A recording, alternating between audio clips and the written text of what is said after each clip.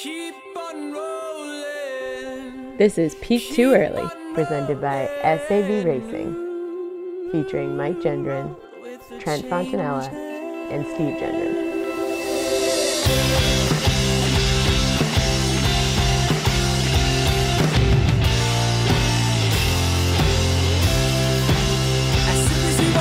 Hey everyone, and welcome back to the greatest running podcast in the world, Peak Too Early. I am one of your hosts, Steve Gendron, and I am joined by Mike Gendron, who is summer off the coast of Connecticut. Mike, how you doing? I'm okay, Steve. My wallet's a little bit lighter these days. You know, we gathered the troops, a little IG live this weekend, and we had a few listeners take a little bit of money off me this weekend. I lost everything.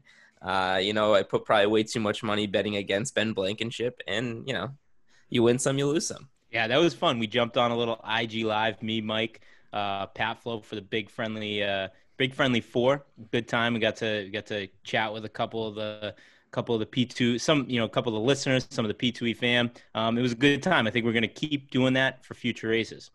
And as always, at the House of Sav, we got Trent Fontanella. Trent, how you doing, bud? Boys, I am good. I am not at the House of Sav tonight. I am at the office, and I need to give a big old shout out to my lovely girlfriend, Megan, because I completely forgot my recording equipment, even though I knew I was going to be recording the pod today. So she dropped it off on her way to work. A little change of plan, like the slightest change of plan, like just throw the microphone and the cable in your bag and you can do it, was too much for me to handle. Like I just am, I'm a simp. I can't do that. So thank you, Megan. She saved the podcast today. MVP of the podcast. Way to go, Megan. That's huge. And at the 27 Video Production Studios, we got Pro Flo. Flo, how you doing, bud? Steve, it is good to be here. And wow, that's all I have to say after I'm driving home from a nice, lovely family vacation. Well, it wasn't all nice, as I'll get into, but I just couldn't believe my ears when I had to listen to the blasphemy that was being said on last week's episode without me to defend myself. So I have a few things I'm going to go through here quickly. One, I didn't just take a vacation like Trent, as you said.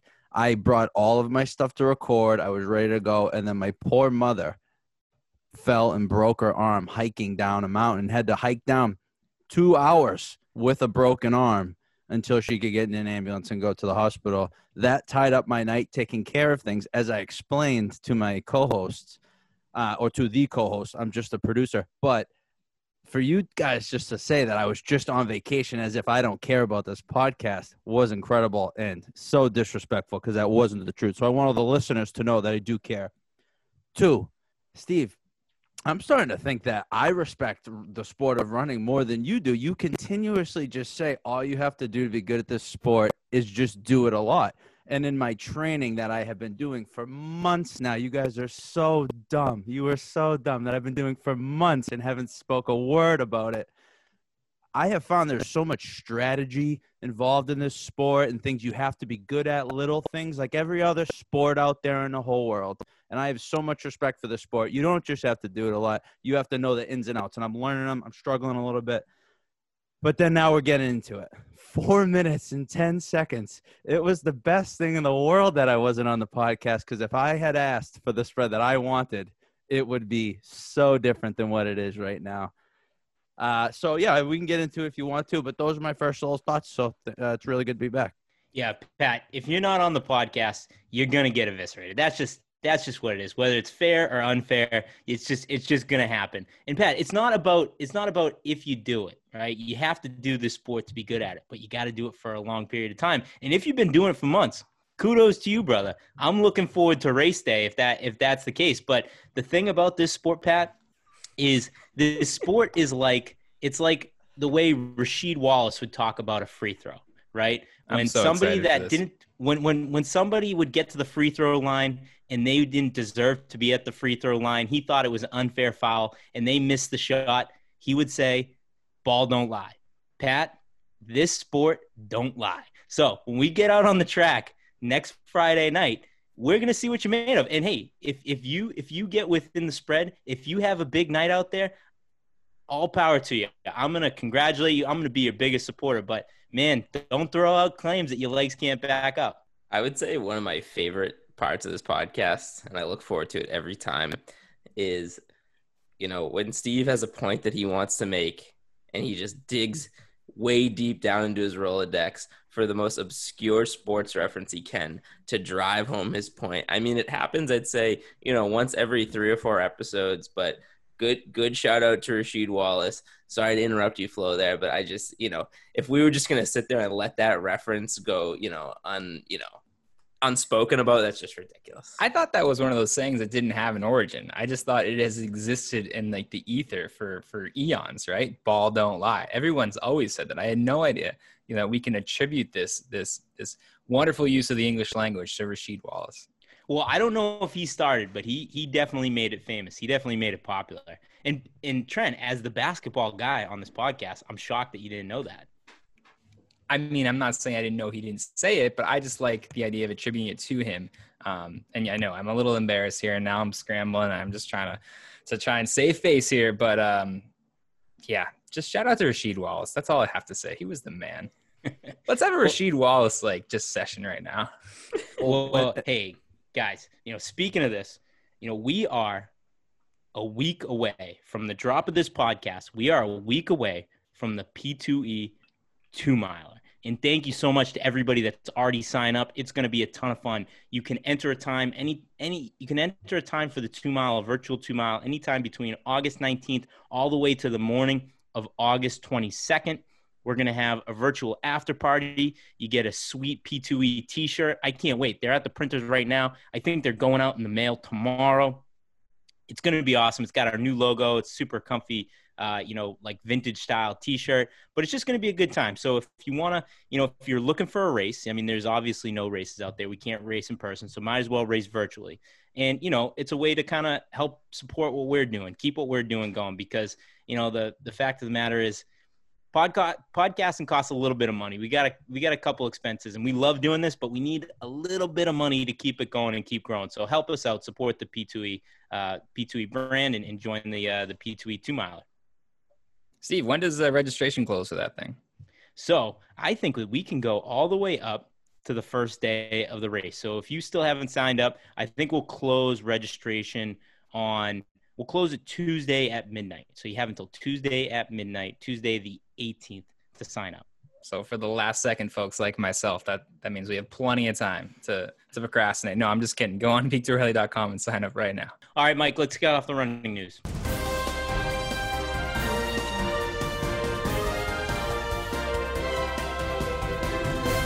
Alrighty, boys. So we're going to start our running news the way we always start it, with a little bit of results. And so Steve mentioned it a little bit beforehand, but we got together. We watched the big friendly for this weekend.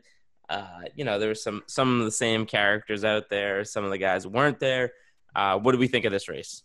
I mean, it wasn't the previous big friendly by any means. I mean, you take Pete Julian's team out, you take Craig Engels, you take Donovan Brazier. I think they're on their way to a Diamond League meet.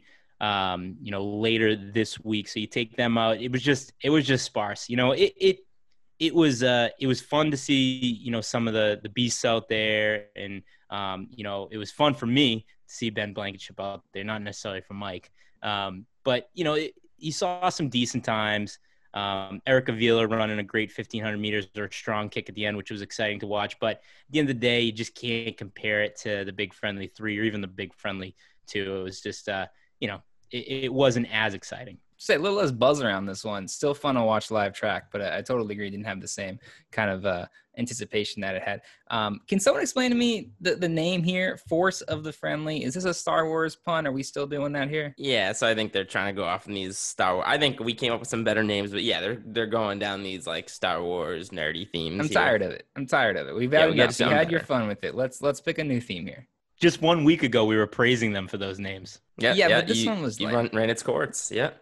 No, I think obviously we had fun with it. I thought the environment we set up, we were putting down money. We had, making these bets here and there. It was fun, right? And that's what makes the sport exciting. And that was, as kind of dull as the races were, that was one of the most fun I've had in a long time watching racing, because we had a group of people that we were watching it with, and we had some good banter going. But yeah, there was no results here to talk about that was like, wow, that was crazy. That was mind blowing. It was, pretty standard race there. Yeah, good to see some of our favorite athletes get out there. But at the end of the day, we were just so pumped up after the last big friendly that this one was just kind of a letdown. But they're getting out there. They're doing something, and they're broadcasting it live, which is always fun. Where was the multi-gender 4x400 this week? I don't know. That was I was that they've kind of the big friendly 2 and the big friendly 3. They kind of made that a staple, is doing some type of fun relay at the end. They didn't do that. Maybe they just didn't have enough people. They didn't have enough teams for it. Yeah, I think that's what it was. I just don't think there was the participation this time around. I think it could have benefited from a little like continuity with the different events here. So maybe if we had like the standards, whoever had the fastest 1500 time over the entire series gets a little bonus or something like that, like something that Diamond League, we have the standings here, and there's too many runners coming in and out of this to have points per race and get scores. But maybe they could keep this thing a little bit interesting if they had a little bit of like a series here. It was the big friendly, and people got again, whoever has the best time in each event or something, including the fun 4x400, gets a little prize at the end. They could do a little bit more here to keep our eyes peeled. Well, I think the problem with that is it was a pretty organic thing. It started as just like a couple people getting together and putting some time trials on YouTube for just to do something, and then became a little bigger with the big friendly 2, and then they kept it rolling, the 3 and then the 4. So I don't think anybody planned this. I think they just called the first one the big friendly, and they kept them rolling. Well, then good for them. It was an overall success, even with a little bit of less buzz in this last one. All right, so next piece of news, not results, but we got an upcoming race here. The London Marathon has announced that they are going to go forward with an elite field, which is a big deal. As we've talked about in the past, Kipchoge versus Bekele, we were afraid that this might not ever happen. And there hasn't been a full announcement on what the elite fields are going to be, but what they have announced is they've announced 2 names that will be in this race, and it is Kipchoge and it is Bekele. Gentlemen, it's on. It's happening. Let's go. Just cap the field right there. Yeah, right? I mean, that's it. That's all we need. We don't need the London Marathon. London Marathon's not happening this year. It should be the Bekele Kipchoge Challenge. No, seriously, even though there's going to be a few more runners in there, this is great. I mean, this is something I kind of support for more marathons doing, like not just having these all-inclusive marathons where everyone shows up. I like the idea of showcasing a few elite athletes. This was big, exciting news. This is huge. I mean, we were waiting for this. We were waiting to say, what's the first big city marathon that's going to do an elite-only field? And we started talking this way, way back when there was rumors of the Boston Marathon getting pushed. Said, okay, what marathon is going to take it just the elite field? And we talked about all the potential great things that could come from that, because I think one of the best things about the sport is when on race day, when you're going to run a marathon, you're lining up on the same race line, same starting line as the best athletes in the world. The race that the elites are running, you're running as well. The only problem with that is you have tens of thousands of people that want to be in and around the race that aren't watching the race. So now we get to have a race that is focused around just the best athletes in the world. And it's going to be great. And the other awesome thing about this is, unless you've qualified for the Olympics and you're kind of taking a little bit of a downtime before you ramp back up heading into the Olympics next year, the London Marathon, every single elite marathon in the world is going to be trying to get into that race. So we are going to have a stacked field. This is going to be a lot of fun to watch. Yeah, I'm pumped about the Bekele Kipchoge, like that. It's about time. That's going to be a great showdown. But we're going to get a ton of other great marathoners in this race, and it's going to be awesome. Yeah, to your point there, Steve, it's like that's what the hype is going to be around. It already is around Kipchoge, Bekele, and that's what it should be, right? But it's like, where are we at if one of those two doesn't win, or worse, like one of them like follows off the pack in like mile 12 or something, and then we spend all this time hyping it, and it just turns into some rando or other elite guy who just comes and runs away with it. Kipchoge and Bekele don't even like actually race each other. One guy drops out with like a sprained ankle or something at mile 12. Like, we can't have that happen. We can't have our first big event that has all the hype, all the big names. Like, we need these two. Yes, I want to see good races. I want to see elite guys out there, but I need like 2 miles to go. I need Bekele and Kipchoge right next to each other just for an absolute monster duel. We need to have this, come through. We need something big here. So I don't think that there's going to be, of the qualifiers, of the U.S. Olympic qualifiers in the marathon, I don't think we're going to see anybody go run London except for maybe Rupp. Do you think that there's a chance that Rupp shows up and runs London? Oh, wow. I don't see why not. Because that will essentially be like a 6 month or a little over 6 month cycle, right? Or not cycle. Cycle's probably the wrong word to use there. But so let's What are see. you trying February, to say, Steve? What are you trying to say about Yeah, Galen? so he'll have like a decent amount of time to come down and then get his marathon training back up, and then he'll have another 10 months before the Olympics. So, is there a chance that he shows up? Well, so when is this? October? Yeah. Okay. I mean, the timing works out for any of the elite guys that maybe weren't preparing to do London, right? You Oh, have I think it enough works time. perfectly. If Yes. you didn't qualify, it works out perfectly for you.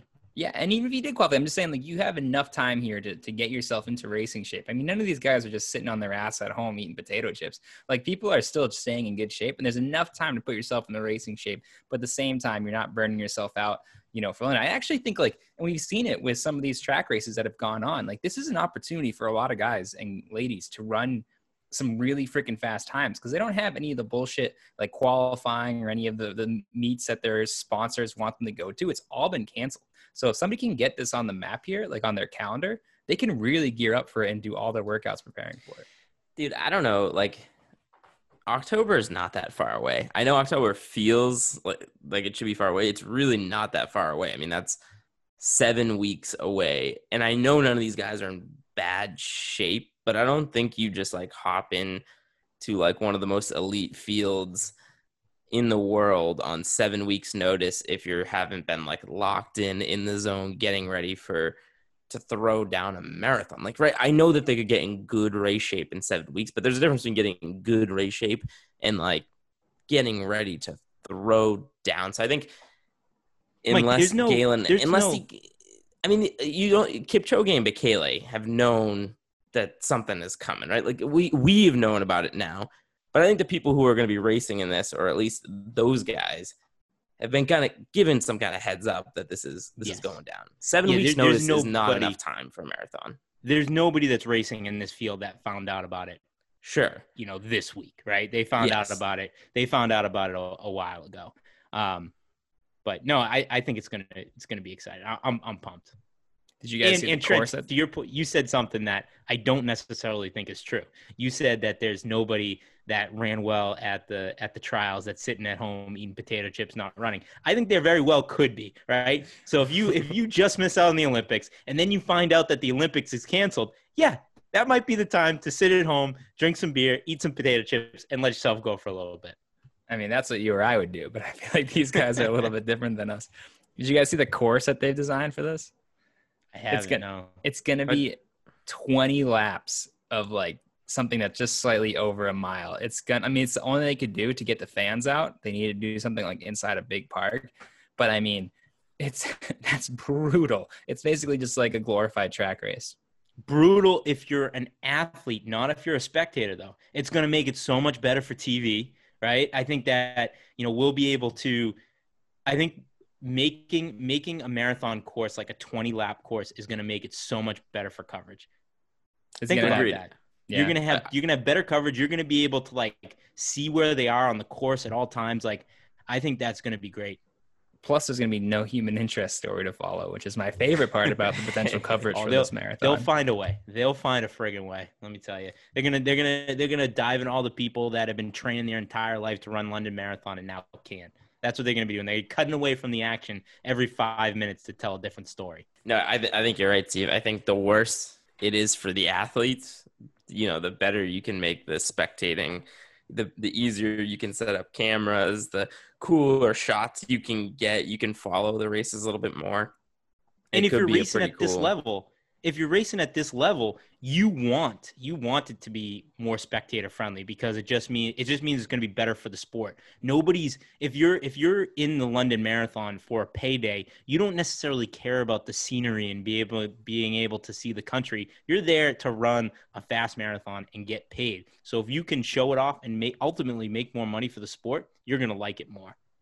And I would assume, I haven't seen the course, but if it's only a mile long, you can't be throwing in like a haymaker hill every mile. You can't do it. So this must be a pretty lightning fast course, it's super right? fast. The organizer was saying this should be like potentially faster than Berlin. Like this is going to be like the potential here to actually have like a world record is, especially with this field that they're assembling and it's like all elite guys, it could be very like a fast. real sub 2. See, never mind. I don't want to get on my sub 2 rant here about how I was anti sub 2 and that like force stuff here, but this could actually be a thing where you could potentially see it. Well, they'll probably find a way to make it not a real record anyways, because they want to suck the fun out of any fast marathon. Like, oh no, that's not a real marathon PR. But could you, right? Like, say, like the condition. I mean, I don't think the wind would be a factor if it's a circle, right? Like, is it going against any regulations for a record? They have like a phone book thick, rule book on what can and cannot count as a world record. Basically, unless it's like exactly like, the guys in the 1960s did it, then it doesn't count as a world record. If you're not wearing the same shoes that, Bill Rogers ran in, then it doesn't count as a world record. All right, so the final news story we got here for the night is On Running just signed a boatload of NCAA superstars, the likes of Carlos Villarreal, Ollie Hort, Elijah Munson, Gordy Beamish. I mean, the list goes on and on. What do we think about this new team that's coming in hot right off the gate and just dominating free agency? I mean, I think whoever's signing these athletes is just listening to the P2E podcast, and they're just like, well, like that interview, sign them. Like that interview, sign them. But I'm pumped. Like this is gonna be, we talk like. I mean, I think if you listen to us, like we have favorite teams and we have teams that we cheer for a little bit harder than other teams. This is going to be one of my favorite teams. Like I genuinely like everybody that they sign. They're going to be fun to watch. And the thing about starting from a blank slate and starting completely fresh and going out and starting a team in 1 year and not having to like have expiring contracts, you only have this much money to spend on people this year, is you can go out and you can build the exact team that you want to grow for the next 4 to 5 years. So we're gonna see these athletes like Klecker, Hoare, Villarreal, Elijah Monson just really kind of grow into being like really strong pros, and it's I think it's a smart move by the brand, and it's going to be a fun team. Oh, and signing, Dathan Ritzenheim as the coach, which is kind of came out of left field. I mean, he was running for Hanson's Distance Project just last year, and now he's the head coach of this team. So it's going to be a cool, fun team to watch. I'm excited. Yeah, couldn't agree more. This is like the On Running team brought to you by Peak Too Early. Maybe we can get a little dual sponsorship there because it is just the friends of the program. But Steve, you hit on it, and I just want to hit on it again. I love the idea of getting all these athletes that are like the same age, right? It's like a draft class coming out, and these guys be comparing themselves against each other, right? They're totally, just contemporaries, right? They've been doing the pro game as long as anyone else has. So I think it'll be fun to see them work together here. Dude, how much fun is that team going to have together? Yeah. It's just going back to college, partying with the boys again, just like a bunch of guys your age, like-minded. I don't know. It just seems like fun. Can we talk about the name On for just a quick second? Like, I just don't understand it. I can't imagine that they had a team of, marketing executives go in there and come up with a name, On Running. And maybe it's a European thing, right? Isn't it like a Swedish company or something? And I just don't understand. Yeah. But you come over here, you're chaining in America. I think they're going to be based in Boulder. Let's get a better name here. The On Athletics Group or whatever the hell they're called. I mean, they might have a great coach. They might have good gear, but I think it's questionable for anyone to sign with On Running. I think the athletics club is speaking to kind of the European customer, because track and field in Europe is called athletics, right? So it's kind of well, I'm fine with that. What about the On though? Like, who named their brand On? Trent just hates his brand. No, I like it. Let's just decide we're going to hate the name of that brand. Trent. That's a great On is idea. On is a stupid name, and we have a lot of thoughts on here on like what some dumb names are, what some good names are. Like I was already, talking about the Big Friendly Four, whatever the 4-speed with you track meet earlier. But On is just bad. I don't know. So here's what I will say. I remember again, I don't claim to be some like footwear like brand marketing guru. I don't know anything about that crap, right? Even like running shoes, I just don't know that much about it. But I remember like going into a running store 2 years ago and seeing an On running shoe, and I was like, "What is this? This must be some just like garbage, like no name brand." And then all of a sudden, they're signing every athlete under the sun. But here's what I will say: like we can get excited about this right now, and it's cool. And like I said, I think it's going to be fun for the team. It's going to be a cool dynamic with all these young guns, all these national champions just a year ago. But then the excitement's going to die down a little bit because we got to remember, like, most of these kids are 22 years old. So we're probably a few years away from this actually paying off, right? Like, until now, I think some of them will be Olympians right now. They'll make their squads, which is huge, and it's going to be good for money and for, contracts and stuff like that. But as far as, like, dominating in the club scene, it's going to be they're a couple of years away from that. So I do think the excitement is going to come down a little bit. And then maybe a couple of years from now, boom, ramp back up. Yeah. No, you stole the words out of my mouth there, Mike, where, it's going, I think, it's definitely going to take a couple of years they're fresh out of college. So it's going to take, some of these guys a couple of years to kind of progress. But the strategy and who they pick, not only great runners, great personalities, but they have, just on the men's side, they have, 3 potential Olympians, like just because of their international status in, Ollie Hoare, with Australia, Carlos Villarreal with Mexico, and Beamish from New Zealand, correct? Yep. So, I mean, it's a future play for them, signing all these young kids, but, they're going to be able to claim all these Olympians right off the bat. Yeah, we'll be ready for that. Yeah. So, all right, gentlemen, that's all we got for the news today. All right, we are going to get into our interview with legend Ryan Hall. Ryan Hall has the fastest American half marathon and marathon ever run. We kind of talked about him a couple episodes ago as a potential to be the heavyweight champion of the mile. He addresses that. We talk a little bit about that, but it was an awesome time talking to him. So let's get into it.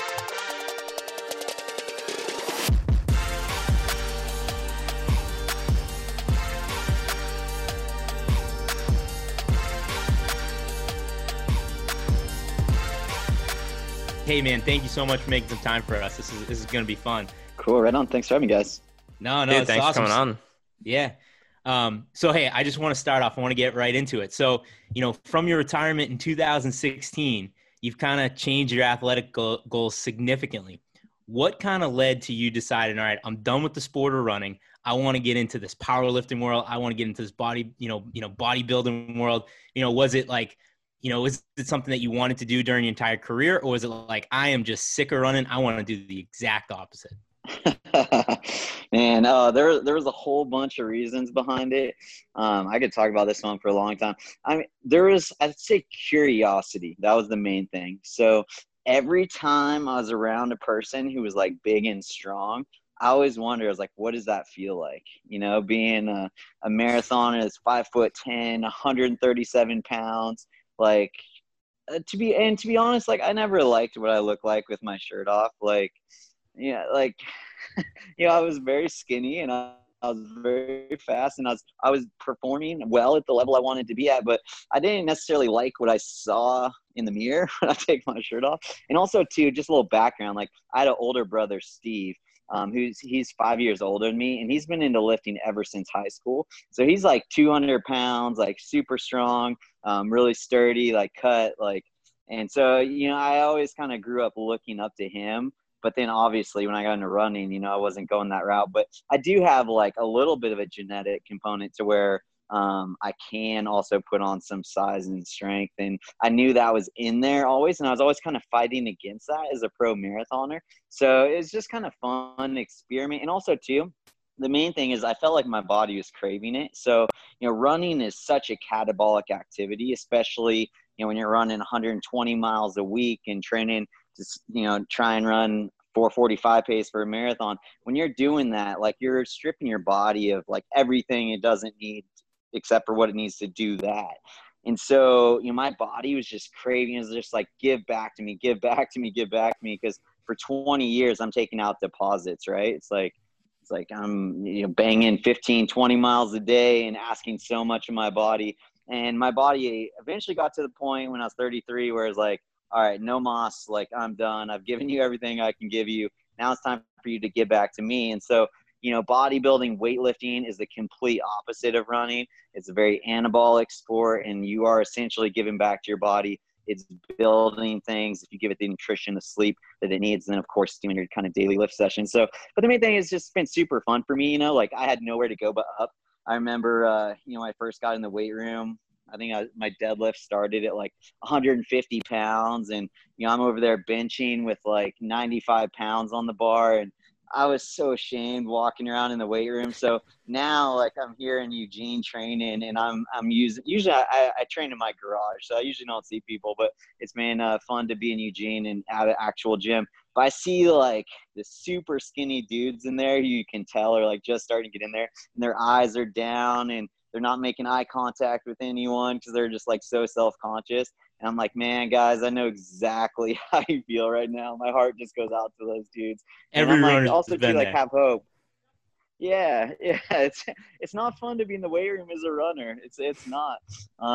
But it's a fun experiment too. Like, hey, we can all evolve. We can all change. It doesn't matter what your genetics are. Like, your genetics do limit you. If I want to be, the best power lifter in the world, I am just setting myself up for disappointment. Like, that is not going to happen. I do not have the genetics to do that. I do not have the genetics to be a 300-pound bodybuilder. Like, I'm well aware of that. But you can get a heck of a long ways, even if you have maybe, like in my case, I have the genetics to be a 204 marathoner. And hey, like, I can still get like fairly big, fairly strong. Like I said, I'm not going to be competing in any shows and, winning any bodybuilding competitions, but you can, get to a point where you're looking pretty good and feeling pretty strong, and you can change yourself, and your body evolves and change. And that's what I love about lifting right now. Dude, I love it. I have a million questions on this topic, but I'm sure you spend a lot of your time answering these kinds of questions these days. So I'm just going to rattle them off for you right away. Get them all out there. My first one is, have you been to a high school reunion since, putting on a weight? Because I am sure, you had us all distance runners. We get it. You get heckled as a distance runner, maybe get a little bullied, get called names. And then, as your career goes, you show up to a high school reunion a couple years later, you're doing your Olympic thing, but you're still a scrawny little guy. But one year you're going to come back and all those guys that bullied you are fat and out of shape now, and you're going to be this gigantic dude. So have you had that moment yet? And if not, is that going to happen soon? No, when I was in high school, I really kept to myself. So like, I didn't even stay that close to any of my high school friends or anything. So no, I haven't had that yet, but I've had a lot of moments where people don't recognize me, which has been kind of interesting. I remember early on, so I kind of had to, early on, I was putting on weight, right? But people thought I was just getting fat. And so like, for example, I was at the London Marathon with Sarah right after I'd retired. And it was about like 6 or 9 months after, but I already put on like 20 pounds. And I remember standing in the elevator next to a TV commentator who had commentated my races quite a bit, knew me and Sarah. And I'm standing right next to him in the elevator. Sarah's in the elevator. And he's talking to Sarah like, hey, how you feeling for the race and whatever. And he's like, hey, where's Ryan? And I was like, dude, I'm standing right next to you, brother. So there's been like lots of awkward moments like that where like people didn't recognize me. And also it kind of depends on what phase I'm in. So, I go into cutting and bulking phases. And so when I'm cutting, like, my face kind of leans out and I start to look more like how my face looked when I was running. But when I'm bulking, like, to me, there's no way around it. Like, I don't put on muscle unless I'm like eating an insane amount of food and getting a little bit soft and holding a little bit more like water weight in my face and stuff. And so that's when people tend to not recognize me, and that can kind of lead to some awkward moments. Yeah, I mean, there's times where I've looked at your Instagram and it's laughable. I mean, do you ever just look at your old pictures and current pictures and just laugh? Because I certainly do.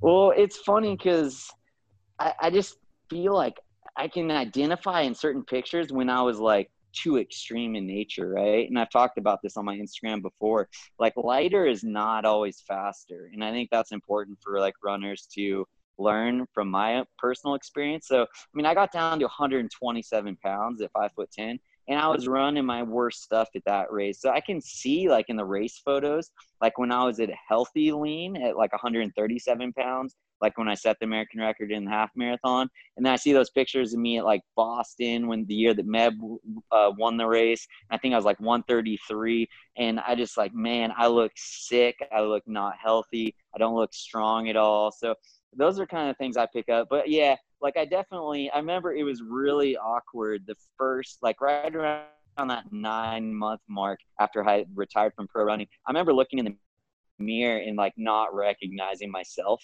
I swear I look like my older brother Steve, the one who's into lifting, you know. And that was just a weird moment where you look in the mirror, you're like, dude, who are you? You know, it's like a Disney movie like moment where you look in the mirror, you're like, who am I? Yeah, I can definitely relate to that. I've always been a bigger runner, you know, and I always found that when I would cut down or try to cut down, I would get injured or I wouldn't be as fast. So I kind of settled into, you know, being okay with just being a bigger runner out there. But that's kind of what led me to my claims a couple weeks ago. So I claimed, you know, when I was in college, I raced at 165, 170. I'm a little bit heavier than that now, and I've maintained a certain level of fitness. But I claimed I could be the heavyweight champion of the mile if I start bulking up a little bit and I start grinding out those miles. And, you know, these guys told me I was crazy. And I finally gave them some legitimate competition that might take me on. So your name came up. What do you think? So you're on this path to 200. You get to 200 pounds, just, you know, all muscle. What do you think you can run the mile in? Oh, man, that's a good question. I mean, so the guy who would be able to do that is Paul McMullen. You know who that is? I don't know. Okay, so he was like one of I believe he's an Olympian. I think he ran like 330 or something like that for 1,500. And I believe he was like right around 200 pounds. Like he was a big dude. You should check him out. Right. But he's not. He's retired now, and I don't know. I don't know what kind of shape he's in now. He might still be in good shape. I'm not sure. But to answer your question, I mean, I think it's going to take me a while to get to 200 pounds, especially a lean 200 pounds. I think I'll get to a soft 200 pounds in the next couple of years probably, but I don't think I'll get to a lean 200 pounds for 4 or 5 years, which is going to put me even further from my running days. But, you know, it's interesting. Like when I cut down, the running legs come back on pretty easy. Like I remember I was cutting down a year ago and I did a Murph. Have you guys ever tried the Murph workout? The like mile run and okay. So I was doing that and like not running much at all. And I could still run a sub 5-minute mile on the treadmill. But the thing is I'd have to train for it. And like, I really like do not want, like when I think about training for a mile race, like I literally start feeling sick in my stomach. So I'm going to definitely tap out of that competition and just like concede to you the victor, Steve. Running's the worst. I listen, I appreciate your nice answer there and, you know, everything you said. But the fact that we're sitting here talking to the greatest American half marathon and marathoner of all time, and Steve, this nobody, tells you that he can beat you in any kind of running event, or he called it legitimate competition. He's a legitimate competition in any running event is the most ludicrous thing I've ever heard. You could step on the track tomorrow and bury him in any distance. So I appreciate how kind and nice you were about it, but next time I want you to just tell him to F off. I mean, it's just ridiculous. He can't be going around just making claims like that. So you were talking about your older brother. I'm Mike's older brother, so yeah. he thinks he can talk trash to me. Gotcha. Well, what's your PR? Where are you at, Steve? I should ask that. So I've never trained for the mile. I ran the 5K, 10K in college, and after college I ran a 4:23. Okay, nice. Well, so nothing outrageous. What was the weight though when you ran that? I was about 170. So the difference, I guess, is Steve will actually go after the 200. I mean, that's what's going to set you apart from anyone else in the heavyweight mile competition, is that you're not afraid to like train for an extra 30 pounds out there, where someone like Ryan may not prioritize that as something he needs to train for. Anyways, well, we need to get that off the table. I appreciate your humility and you saying that you wouldn't be very good at it. I'm in Mike's camp. I beg to differ. But anyways, I wanna talk a little bit about your running days before we let you go. And I want to go back to 2011 Boston Marathon. The four of us are from the greater Boston area. So the Boston Marathon, it's like a cultural event for us every spring. Super bummed we didn't have it this year. But you go into that race, I believe I couldn't find this race anywhere, so I'm going off of pure memory right now. But I believe you went into that race. You were coaching yourself at the time. You went out. I think you were out early in like world record pace, and you kind of fell off a little bit. You came back near Heartbreak Hill, and you ended up holding on for the fastest American marathon time ever. Just super impressive. What was going through your race, and at what point in the race were you like, this is at a point I've never been before, and I got the opportunity to do something special out here? Oh man, to be honest, I knew on the starting line of Hopkinton, looking at the flags, I was just getting flashbacks of talking to Bill Rogers, and he told me, he's like, man, once every 10 years, he's like, you get a wicked tailwind out here, and you can run super fast. And I'd run the Boston Marathon, I think 2 times prior to that, and never had a tailwind. It's always kind of like a pesky crosswind. So I remember standing on the starting line and seeing the flag in Hopkinton, just staff just blowing the exact direction we're going. And I was like, man, there's a golden opportunity here. I was like, I'm not letting 1 mile go by slow. Cause you know how it is at Boston. They usually like work into it, get out a little bit slow. And I was like, no, we're not doing that. Like we're getting right after it. And we came through the halfway. And I think we were 61:52 or something like that, which at the time, I think the world record was just a little bit over. I don't remember what it was. Maybe just a tad bit under 2:04. So we're on world record pace. And I remember Dave McGivery, the race director, he told me this afterwards. He's like, I saw that race, the halfway split, and I had to radio my clock guys. And I was like, hey, you guys messed up the clock. Like, it says they're like 61 something. They're like, no, that's right. Like, they're just rolling. And, like that was just one of those days where not only were the conditions perfect, but I had been feeling phenomenal in the month leading up to that race. Even like the day before that race, I was literally like out on the path along the river there and doing my 30-minute easy run. And I was running like 5:30 pace, and I just like couldn't hold myself back. Like I was just feeling phenomenal leading up to that. Just in the last month though, I had a terrible race at New York City half marathon leading up to that. And, that day, everything was just clicking, and the wind was perfect. The conditions were perfect. And the guys I was running with were some of the best guys in the world. So, they went on to run a time they'd never been run before, unofficial world record, of course, because the Boston Marathon's not legal for world records. But just to be a part of a race like that was just definitely a highlight of my career. And I'll never forget coming past the 1 mile to go mark. And they put a clock up there so you can kind of see where you're at. And I remember I saw my split was right at 2 hours flat. And luckily, that's pretty easy to do the math on. But I was like, all right, here we go. Like either I can put my head down and just like I was hurting, right? Like I was in a world of pain. Like anyone who's run a marathon knows with a mile to go, like you're hurting no matter how you got there and how fast you're running. You're just in pain. And I remember thinking, I was like, all right, I need to put my head down and just buckle down and try and get under 205 here, or like I can just enjoy a nice big PR run 205 and change and just kind of coast my way in and enjoy this last mile. And I was getting flashbacks of the previous year when I ran Boston. I finished, I think it was the previous year. It might've been 2 years prior. I finished 4th.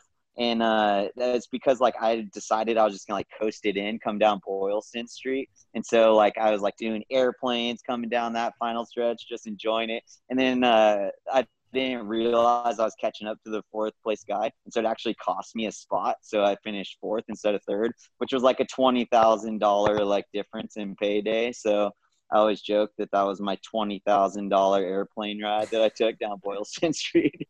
But I remember that moment, and I was like, nah, like this year I'll do my celebrating after the finish line. I'm going to grit my teeth, and I'm going to try and run this last mile under 5 minutes and break 205. And I'm so glad I did, because, when you're in those moments, you're like, oh, dude, this is not that hard. Like, I'll get back in this kind of shape and in this kind of opportunity. Like, I'll get another swing at this. You always think, like, oh, it's going to happen again. But you never know. And so I was really glad that decided to make the most of that last mile. And 2:04:58 sounds so much better than like 2:05:00. So much better. It was yeah.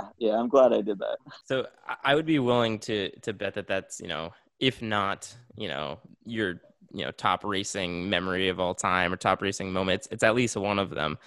But now your wife, Sarah, is out there on the scene crushing it. I saw, just a few days ago, she went out there and dropped a 68 half marathon, 6th fastest woman half marathon of all time, or, American of all time. So she's out there crushing the scene. And I guess in a situation like that, because I've had a few teammates and, brothers and friends and stuff like that who their racing career and, it meant a lot to me and was close to, how I saw my own racing.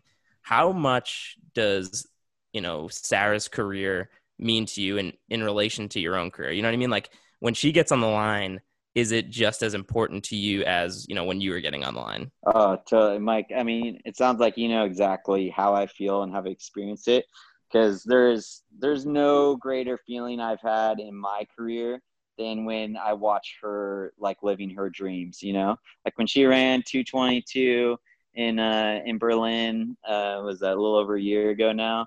Like, man, I've never experienced that kind of satisfaction, that kind of like just like, oh, we did it, that kind of sensation. I've never experienced anything like that with anything that I've done in comparison to experiences I've had with Sarah. I mean, I've also sat through, 5-6 Olympic trials that Sarah's had where she was trying to make the team and she didn't make the team, didn't have those days, like it's sitting through all those like rough moments where, we're sitting like on a log on the side of the road, like having a good cry after a race, after the trials, because she didn't make it and she didn't live her dreams.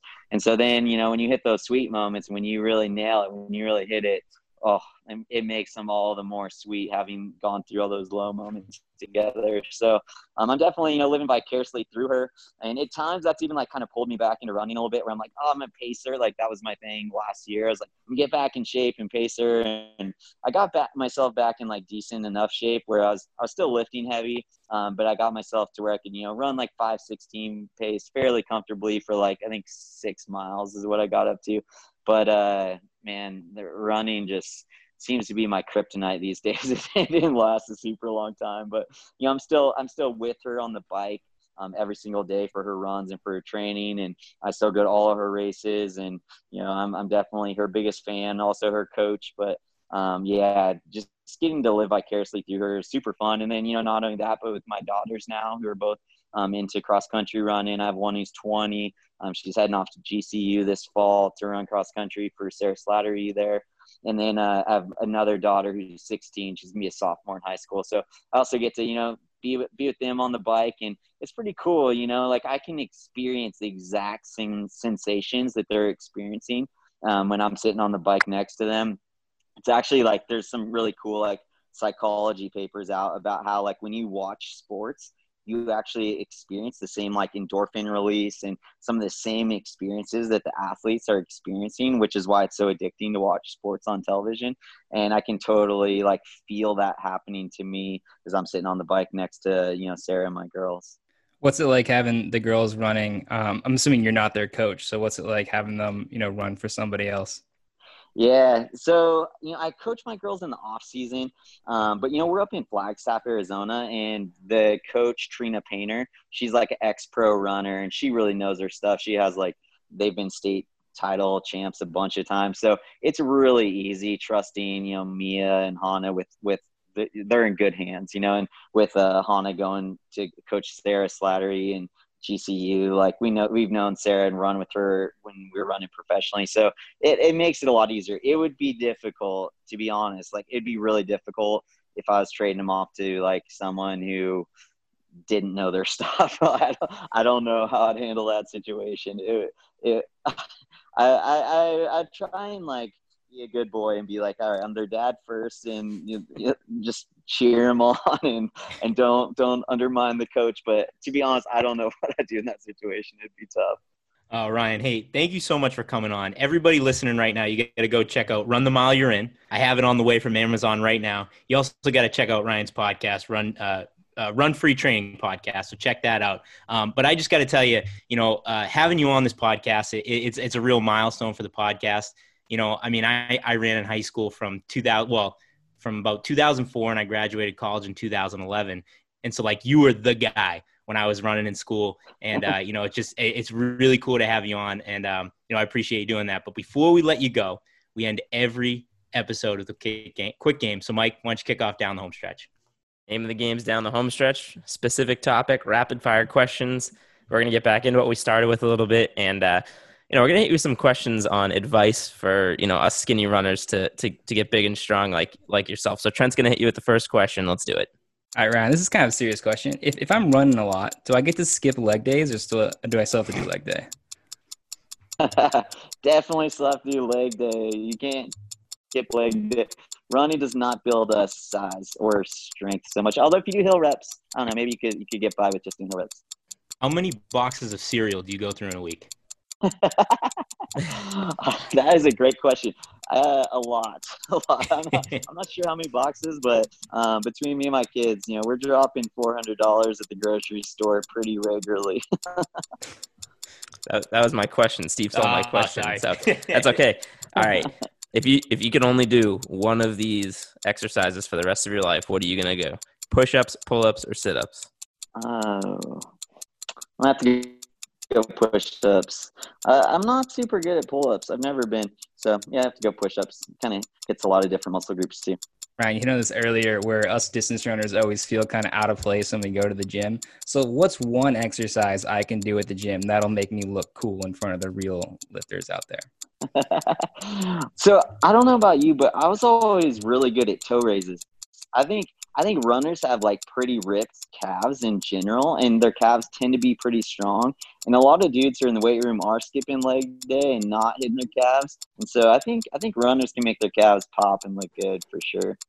Love it. Bro Flo, hit him with the last question. All right, Ryan. So I'm actually kind of coming at this from the other angle. I was more of a baseball, football guy. I'm training for the first race in my life in about a week, and it's actually against Mike specifically and everyone, but mostly against Mike. So I got a week left, and I've actually been trying to cut down weight so I can run a faster time. Do you have any advice for me going the opposite direction 1 week before this race? Just don't try and cut the last couple days before your race. That's how you can really shoot yourself in the foot. So you want to be like high energy when you get out there, right? So I'd continue to cut, but then 2 days prior to the race, I'd load back up on carbs, make sure you're well fueled. Like, don't try and lose weight those last couple days so that you're ready to go for that race. That was the best answer of all time. So it's over. This training is over. Mike is screwed. That was the best. You couldn't have answered that question any better. That was unbelievable. Wow. Thank you. Awesome. Ryan, thank you so much for coming on. This has been a ton of fun. Yeah, super fun to be on. Thanks for having me, guys. Yeah. Thank you so much, Ryan. man. Appreciate it. Nice man. to meet you, Ryan.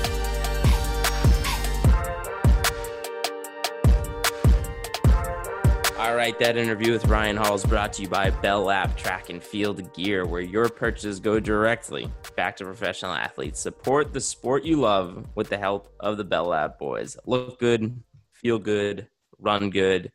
I mean, I don't know how many times I got send you to their Instagram page. Go buy some sweet stuff. Like I said a couple episodes ago, I've been rocking their awesome hat. It's like my new favorite running hat. So you got to get there, get their gear, help the sport, help those guys. Let's do it. And as we're recording it, Ryan Hall just posted that he has a documentary going out on Amazon, on iTunes, I believe this week. So it's, I think it's the Ryan Hall film. Let me just pull this up real quick. Oh, it's the 41st day. So go check that out. I'm looking forward to watching that. I'll probably watch that this week. Yeah. So Steve, every once in a while we get a guest and, an interview, and, it's different and exciting. And, we've had so many huge names on this show already, but for whatever reason, someone like Ryan Hall, and this is like the first way I felt this way since like maybe we had Leo Manzano, where it's like, this is a guy that we grew up watching. And as I was, in the heat of my running, kind of like you talked about in the interview, this was a guy I was looking up to and following his career. So, I mean, that was another pretty surreal one. That was like, wow, that was pretty cool that we just got to talk to that guy. Yeah. I told you three guys that, when I was in college, I didn't start off on a cross country or track team, and I was trying to walk onto a team. And I'd only been running for like a year or two at that point. I had no idea what I was doing, no idea what I was doing for workouts.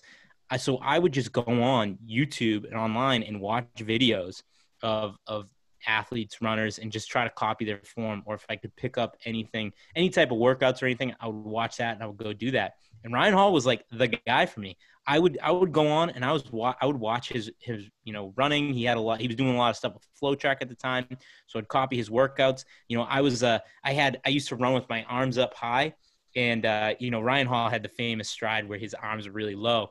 And so I would go out there and I would copy him, and I was able to completely adjust my stride by watching Ryan Hall. So, that was kind of like a holy crap moment for me. I can't believe this podcast started as a joke and we're interviewing Ryan Hall right now. So that was very cool. And he couldn't have been a nicer dude. It was so much fun talking to him. Just a great all around guy. You might have idolized him as a runner, Steve. I idolize him as just a bodybuilder now. I mean, my God, he looks good. The guy is buff as all hell, jacked, a handsome man. So he is now my, eventually when I totally give up on running, maybe I'll train and look like Ryan Hall one day. You guys think I can do it? Not a chance. You got to eat like 3 boxes of cereal a day. So.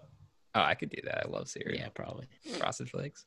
All right, guys. So let's get into our final segment here. We're going back. Been a couple weeks since we've done it. We're doing our personal podium, and this is going to be, so it's a big saying, in a lot of sports, but I think in running in particular, they say, no, you got to do all the little things, right? Everyone's going to do their summer training. Everyone's going to get their miles in, but you got to do the little things. So this is the personal podium of your least favorite little things. So I don't know, Steve, you always do some wacky picking the order thing. I don't know. What should the order be? All right, let's go with Mike. How many beers did you have last night? Last night? I had none. I had to drive home at like 10:30 at night last night. Yeah, night. Trent, how many did you have? 1 beer. Tuckerman's. 1 beer. All right, so it's gonna go Trent, me, Mike. Okay. I don't know how that influenced your decision. Neither do I. We'll leave it as a mystery. He just was curious. All right. I had a lot of fun with this one. There was the little things are super important, right? And they're what separate, I think, the post-collegiate runner from the college runner, where we're trying to hang on, but I'm too lazy to do these things now. So there were some more serious ones, but I got kind of creative here, and I think I like my podium here. So I'm going to start off with not drinking the night before or like during the day before the run, if that counts as a little thing. Like when you're actually training for something, it does help to not be hungover all the time. Sometimes I think it's fine to be hungover. You kind of work through it, you sweat it out, and you feel like you accomplished something important. But other times you don't want to be showing up to like every workout having a few too many the night before. You're just not going to do your best. So you have to refrain from the drinking. That's a very important little thing to being a good runner. All right, I'm gonna go with core. I feel like that's an easy one. And back in college, it was easy, right? You finish practice, you get together a group. Probably I think we did it like 3 times a week. You do like a core session. Now, ever since graduation, I'll be lucky if I do core once a month. And I actually did core last night for the first time, and I don't know how long, and it was brutal. I couldn't do half the stuff that I used to do.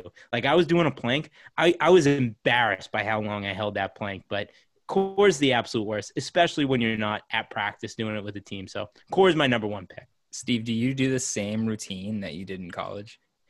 I have that routine. I try to mix it up a little bit. Last night I did my college routine and it wasn't pretty. Yeah, I remember everything, and I still go through it time to time, and it's just amazing how hard it's gotten. That leads me perfectly right into mine, because I think this is the most simple one, maybe, the most obvious one, stretching. I mean, I hate stretching. And you made me think of this, Trent, when you said the same routine. I feel like everyone has their stretching routine that they've done for 10 years, and you do the exact same thing every single time. I can't remember the last time I did that routine. I just hate stretching. And it would be the best thing for me right now, but I don't do it anymore. So stretching is one.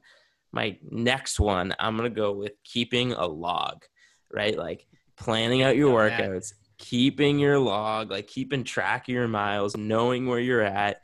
you have a day that you didn't feel so good. You write your little notes in the comment section on, what happened. Oh, I didn't feel so great today. Maybe didn't do enough this or that. And then you can look back in a couple months and see what works. Dude, the last time I kept a log was the day I graduated from college. Those don't exist in my life. I don't want to know what my weekly mileage is. I don't want to know, what I've been doing, what I'm going to be doing. It just, if I can get my run in, I get there, I get what I can in, and that's that. That's all I'm doing. Great pick. Yeah. I don't remember the last time I actually kept a log.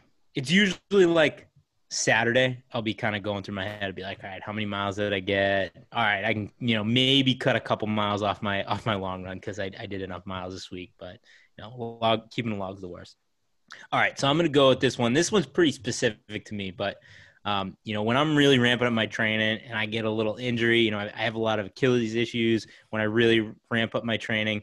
But I've been going to this guy forever. He's a chiropractor, and he does a little active release, and I think it's called the Graston, scraping out the muscles. And so whenever I have an Achilles injury or it starts flaring up, I'll go get that scraped out, and it is the most painful thing. It is just absolutely just taking a metal tool, scraping on just a little bit of muscle, mostly bone, just completely tearing up that scar tissue or whatever's in there, whatever he's doing, breaking up all the crap. It's like I'm laying down on the table and like I'm almost in tears every single time. It's the absolute worst, but it's the little things you got to do to keep going out there. I'm in my early 30s right now, and I'm in competition for the heavyweight champion of the world in the mile. So there's a lot that keeps this body moving.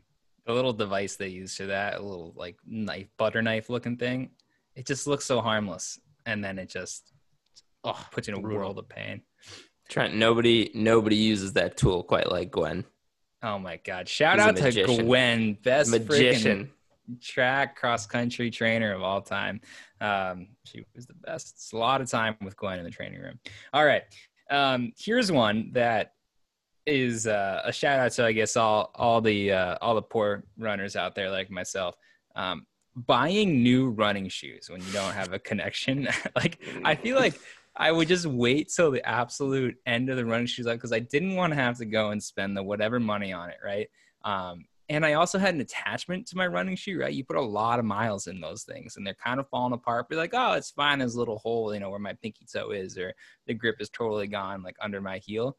But I just remember back in college, it was constantly like calling my parents, hey, can you guys, buy a new pair of shoes for me? Or even now, I just hate having to go in and spend money on running shoes. So that's just me being cheap, but definitely on my anti-running, list there. I'm going to finish it off here with something that is, I'm really glad I made it this far. Not that I thought anyone would take it, but I'm trying to say this gracefully. Timing or forcing, a bathroom break before you go for a run, right? Or the race. Like, you do not want to be out there when you're doing a long run, right? 10 to 12 miles, let's say, or when we're used to be doing that every day, and you're 5 miles out, right? And you just got to like sit down somewhere and use the bathroom. So I just feel like there was so many mornings or rushing to practice and like, I need to just sit down and see what I can do here and get it out. Now I don't go for long enough runs where it matters, right? I'll just be close to home. But forcing the bathroom out before the run is just one of the worst feelings of all time. All right. So I'm going to go with my last pick, and it's something that as I get older, as this, this heavyweight champion of the world body has to get out there and do some miles, you have to ease into it, right? The first mile, it's got to be slow. If I ramp up right away in that first mile, the run's done. It's just going to be a crappy run. I'm probably going to hurt myself. I probably won't be able to run tomorrow. First mile, you can't even look at the watch. You just got to keep the body moving, warm up, and then you can get going into the second mile. So taking it easy in the first mile, that's my third place pick. Oh man, there's still so many good ones here. Let's see. Okay, I think I'm gonna go with. See, this one's weird because there was something kind of. It was part of like the team, like something you gotta do it with your teammates, and you fight through it, and there's funny stories from it. So in college, I didn't hate it that much, but now that I'm not part of a team, I don't think I'll ever do it again for the rest of my life, and that's take an ice bath. I mean, there is no reason for me to ever take an ice bath again. If I'm hurting bad enough that I need an ice bath to get into my next run, I'm just going to take a few days off. We're just going to shut it down for a little bit, and we'll wait until I don't need the ice bath anymore. So my last one, I'm going with ice bath. Oh, but you feel so good after. You do, but this time of year, man, dude, you guys see me? I'm dripping sweat. I could use an ice bath right now. Jump in there. I'm a big swim around proponent a of bit. it. I just hate having to set one up without the proper ice bath facilities, right? That's the thing. Go out, buy bags of ice. You just fill in your bathtub up, which takes 45 minutes, right? It doesn't go out like the good old ones in the athletic training facilities out there. That's the worst part about it. You're right. That's the pain in the butt, is setting it up. Whenever I'm in a hotel that has an ice machine on my floor, I always take an ice bath because it's like, I don't know when I'm going to get an opportunity like this again because I got to go out to the store. I got to buy, 5 bags of ice, load up the tub. But if it's right outside my door, might as well. I've actually gone to hotels, gone to my room, walked past an ice machine and seen that I don't have a tub. I have a shower, gone back downstairs and asked for a tub so I could take an ice bath. Love it. Love the commitment. How many, what's the most amount of people you've seen get into one ice bath at a time? We used to have massive tubs in college, though. So we had tiny ones. Oh, we had big ones. We had a big tub. I mean, I think you could probably fit like 6 people in that. Yeah, I think you could comfortably fit like 2 or 3 in ours, but we used to push it. I think we used to regularly get like 5 or 6, people stuffed up in there. You have to play like a little like puzzle game, like form and making sure we can this guy's got to go on his knees, this guy's got to kind of lean on his side a little bit, but you make it work. I was always, as a big ice bath guy, so jealous of the big time schools or the NFL locker rooms where they have those like 30-person basically pools. They're just like ice bath pools. And I remember at Stonehill one time, the football team was in there using it, and they just had, it was during preseason, they had these like just big, basically like trash cans outside. They're like, hey, we could fill this up for you. And so we're taking ice baths and just like a big trash can. It's like, and then you go on Instagram, you see, the LSU just locker room with the 30-person ice bath. And then they have a jacuzzi next to it so you can get out of the ice bath and go in the jacuzzi. Yeah, it's the worst. But how about you, Flo? Now that you're a runner, what's something small that you're doing? Yeah, I think the little thing that I have disliked the most is simply running on a track. I really enjoy running on the street. You see other people, you get a million things that take your mind off of what you're actually doing. Once I started running on a track, I'm just like counting the laps. I'm like, oh my God, that's only 1 lap that I've done. I feel like I've been running, and I have 7 more. You know what I mean? Like running on a track, I've been like, what do I have to do to just get my mind off of it? It seems so simple to me, but it totally changed running once I got in just circular motion. Yeah, that's why like 2/3 of my year when I was running competitively were just miserable because I hated the track. I could never run fast on a track. Get me on a cross country course, get me on a road. You nailed it, Flo. Running on a track it's just the worst thing in the world. Right, maybe slightly better than running on a treadmill. And that's also why when you say it's only 4 laps, an NFL player could keep up with you. It's a lot harder than that because those laps are pretty long, man. You had to know he was going to find a way to try and bring it back to that. That's fine. I was gonna say on my short list I had, defending my sport from people that think that NFL players could do it without any training. Well, after you see how wrong you are about my time, then I don't know if you're going to be able to hold any weight in any sort of conversation. Pat, I want you to. Like, I genuinely, I want you to kick ass in this 2 mile. I'm just worried by the way that you described how a football player would go about running a mile. I'm concerned that you're going to just go out way too hard. Steve, I heard everything that you said. You don't have to repeat. I heard everything. I replayed it a few different times, actually. You actually, well, first of all, you had the opportunity just to give your buddy just a little pump. You could have called me a great athlete. You called me a good athlete. Yeah, so I gave you a compliment. I gave you a compliment. You called me a good athlete. I thought great was coming, but you didn't want to do it. And you said I would walk. Like that was when I almost got in a car accident and I went off the highway. I was like, are you like, I don't know. I have a lot to prove. I just can't wait. I think the records show that I had your back, Flo. People may think we're just trying to talk about the Peak Too Early 2-miler coming up, just like constant pub beer. This was not in the show notes here. This is just like real animosity and just emotional intensity about Trent, you don't read the show notes. Stop trying to act like you read the show notes. Was it in the show notes today? You'll have to Doesn't search matter for if I read them or search not. for They were not in the your show notes. inbox. They were not. I want the record. I want this on the record. Pat, the only reason Mike was defending you is because he wanted to skew the spread and get the spread as low as possible for this He got bet. 4 So freaking just know minutes. that. No, the just spread know wasn't that. skewed. Just know that Mike was trying to skew the spread. Okay. You know what? I was going to wait, but I'll just get into this right now. It's 4 minutes and 10 seconds for one. Mike didn't defend me, and here we go. I bet did defend whatever you. I want. said I'll go $100 against Steve, $100 against Mike, and then I'll also have Trent is going to also go 100 against both of you for 4 minutes and 10 seconds. And if I lose, I'll pay for Trent's losses because he's the only one that actually defended me. That's just not You true. guys can decide at all. if those That's not that true. amount I is had good. your You back. want to do $20? That's fine, but I'll pay for Trent if I lose. But I just want to give Trent some cash because he's the only one. I said I thought you were going to Sign break me up. 15.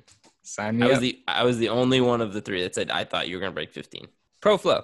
So what would you have put the spread at if you were there last time and we just kind of asked you for your honest opinion? Like what was the number in your head that you thought would be fair? And give us an honest one because the line is set. There's no changing it now. It's locked in. What would you have made the spread? The line is officially locked in. It's locked in. Yeah.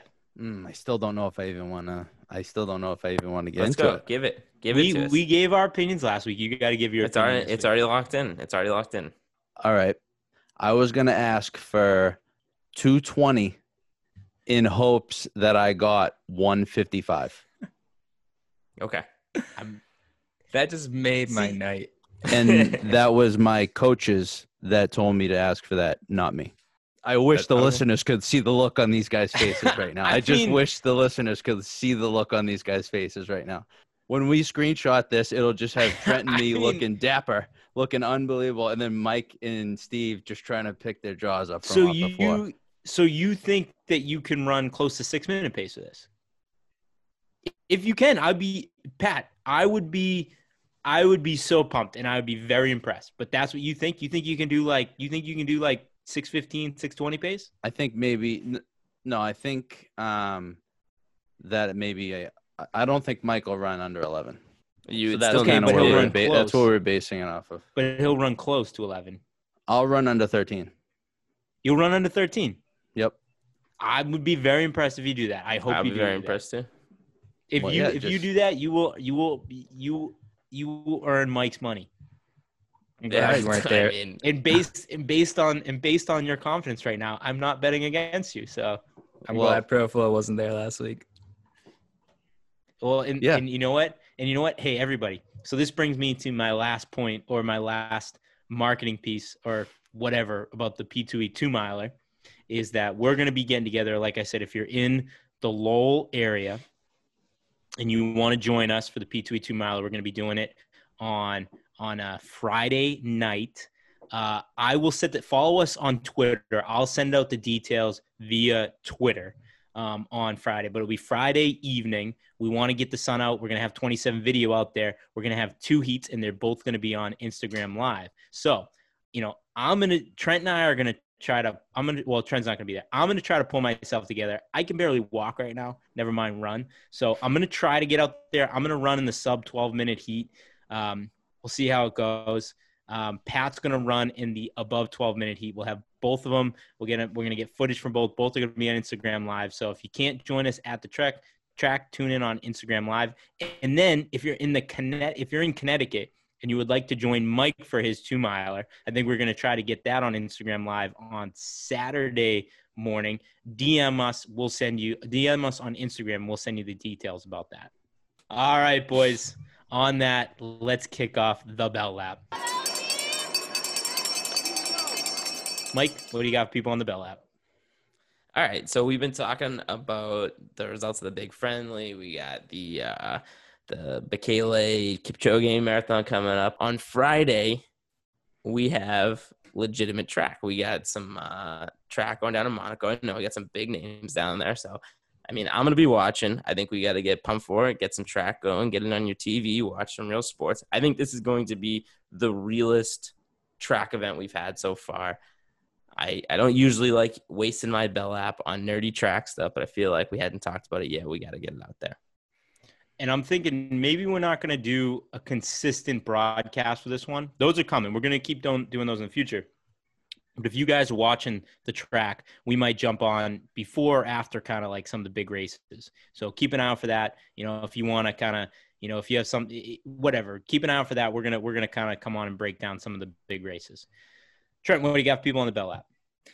Not much. Just want to promote myself here. I'm headed out to my softball game in a little bit. We got a recording before it. I feel like I'm at the peak of my physical powers right now, right? I got softball tonight.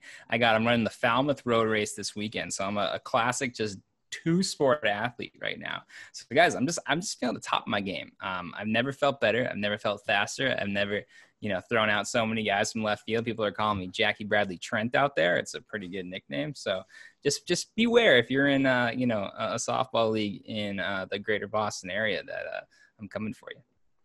Bro, Flo, what do you got for people on the Bell app?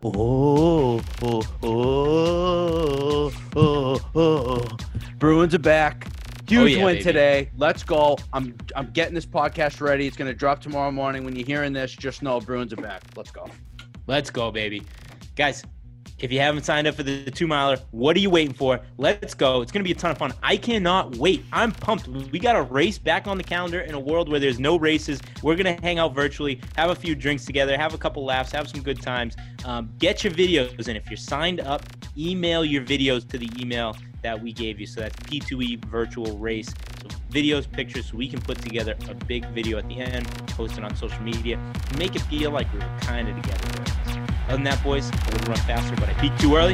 That, hit me with the Josie.